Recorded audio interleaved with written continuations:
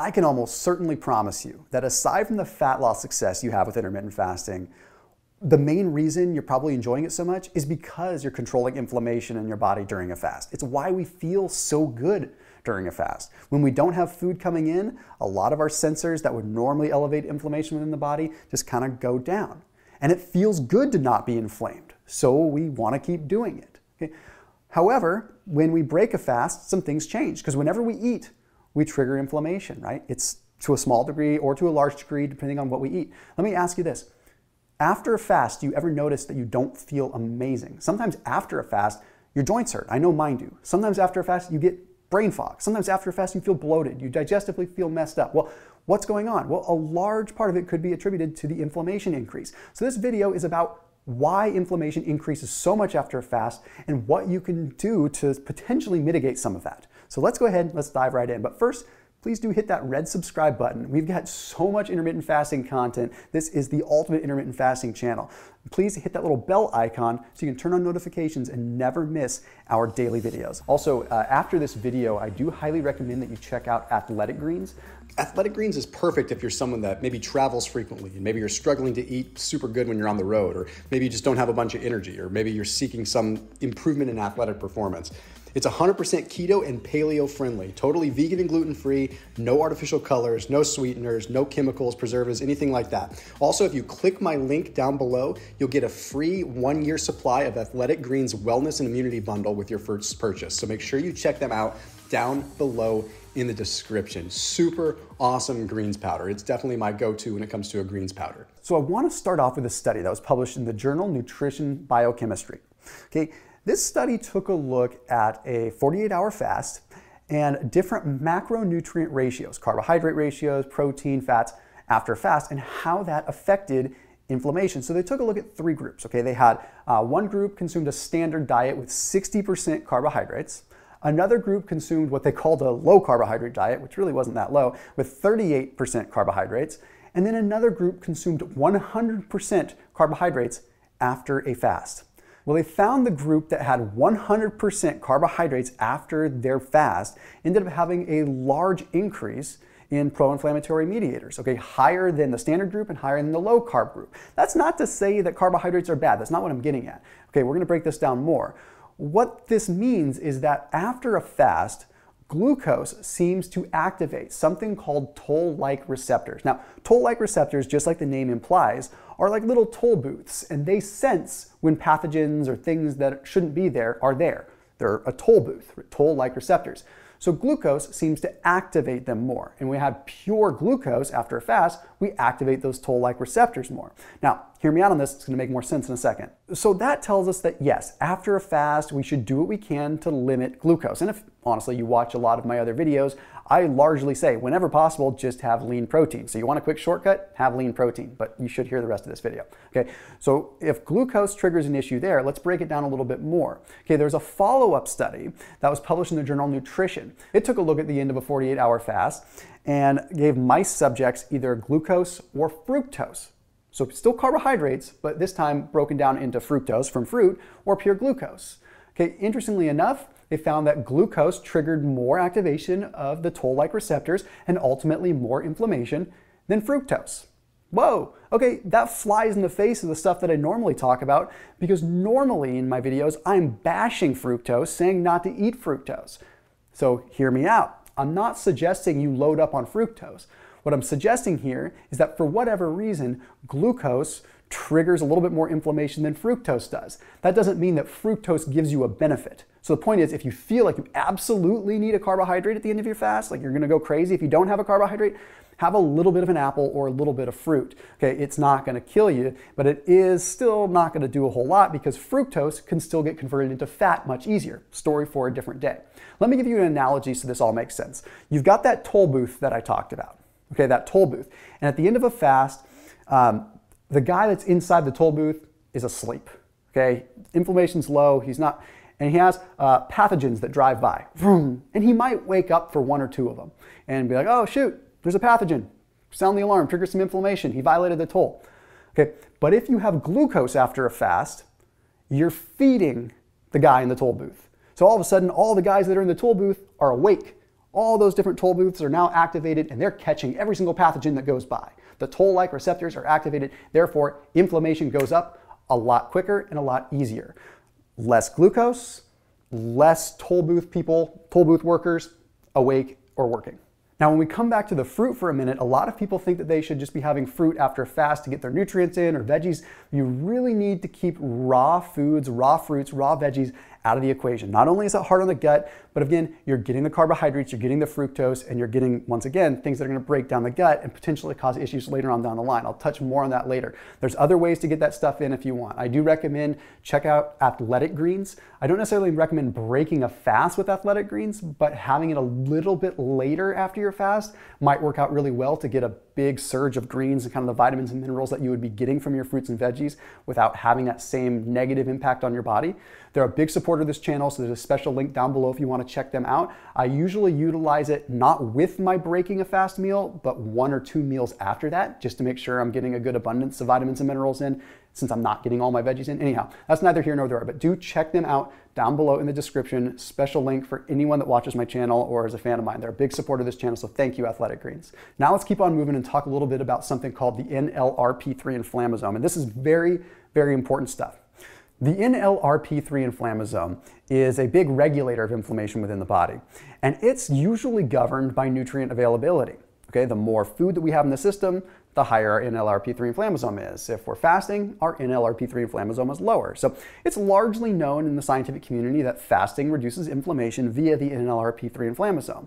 Okay, well, what am I getting at? Well, there's an interesting study that found that 3 hours after a fast, NLRP3 inflammasome levels were 2.5x higher than they were during the fast. That kind of goes without saying, because if we're not eating, we're not triggering inflammation. But if you've ever wondered why the contrast feels so stark after a fast with how you feel, that's probably why. If you were to suddenly blink and your inflammatory markers in your body were 2.5x higher than they are right now, you'd feel it. So yes, you're going to feel cruddier after a fast than you feel during a fast. But researchers wanted to take it one step further. They said, okay, we know that inflammation increases after a fast, but what if we add lipopolysaccharides into the mix? Lipopolysaccharides are things that are usually contained in our digestive system, but through leaky gut and poor diet, they leak into the bloodstream and generally trigger more inflammation. So these researchers said, okay, inflammation's already elevated 2.5x. Let's go ahead and let's add lipopolysaccharides into the mix to see what that does. On top of the 2.5x increase that occurred naturally, the lipopolysaccharides induced a 2-fold increase in specific interleukins, particularly interleukin 1-8. And why does this matter? Joint pain. Interleukin 1-8 is largely associated with joint pain, arthritis, things like that. So after a fast, I have honestly noticed that I have joint pain. Okay, maybe it's from years of being 280 pounds and it comes back to bite me in the butt when I'm breaking a fast. The point is how do we reduce lipopolysaccharides? Because if we can break our fast and not have lipopolysaccharides come into the bloodstream, then we can at least keep inflammation at bay a little bit more and maybe not have the joint pain and the severe lethargy that comes with it. So let's go down this rabbit hole and have some fun. Now we move into breaking the fast and avoiding lipopolysaccharides, okay? First things first, we already talked about avoiding carbohydrates, but if you do have carbohydrates, at least avoid gluten and at least avoid heavy concentrated grains like pure rice or pure brown rice in amounts more than 15 grams of carbohydrates. Okay, let's leave that one on the table and let's move over to fats for a second, because now you're probably wondering, okay, I can't have grains or can't have carbs, but can I have fats? Well, here's an interesting study. Published in Health and Disease, they found that if you had saturated fat of more than like 60%, so we're looking at like coconut oil, palm oil, it largely increased the amount of lipopolysaccharides coming into the bloodstream. Oh my gosh, Thomas, can I eat anything? That's probably what you're thinking. You're telling me I can't eat this?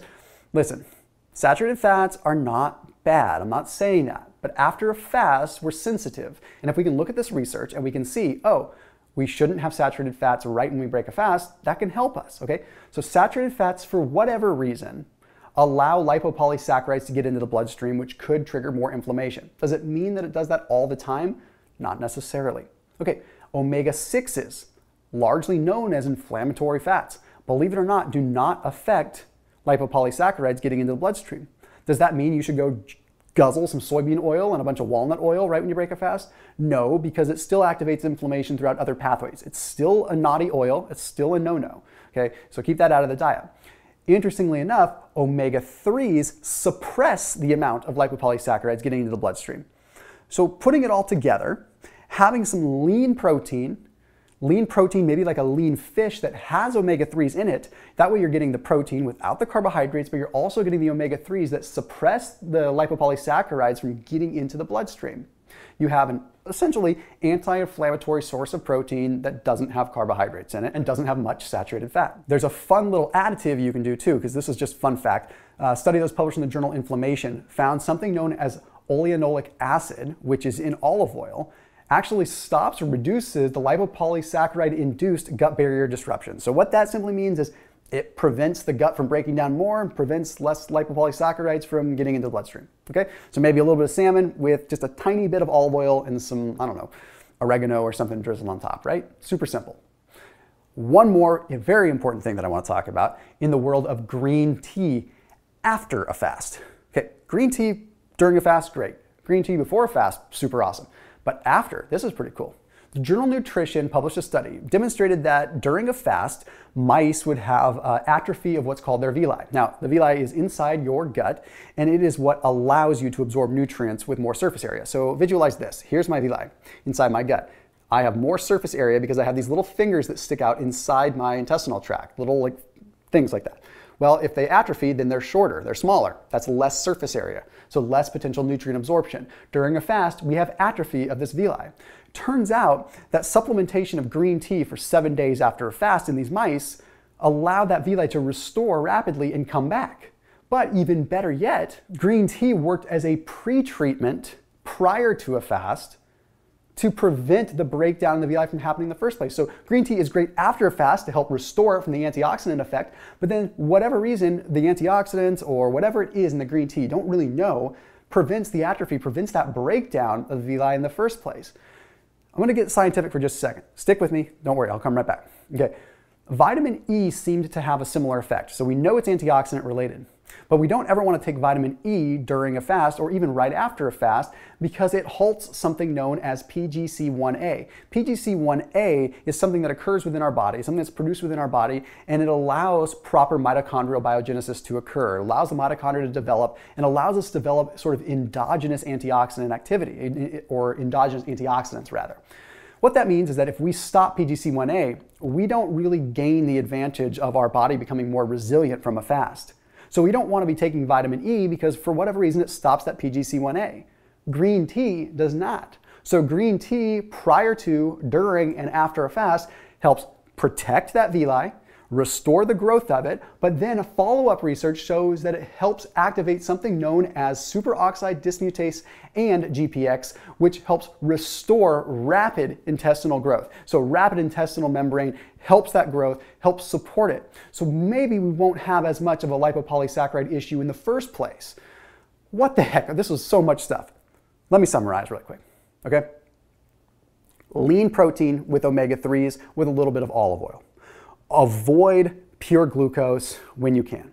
If you need a little bit of fruit, have a little bit of fruit, but no more than like 10 grams of carbohydrates from fruit, okay?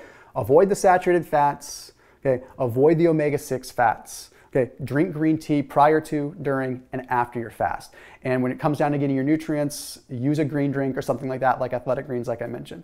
As always, keep it locked in here on my channel, and I'll see you tomorrow.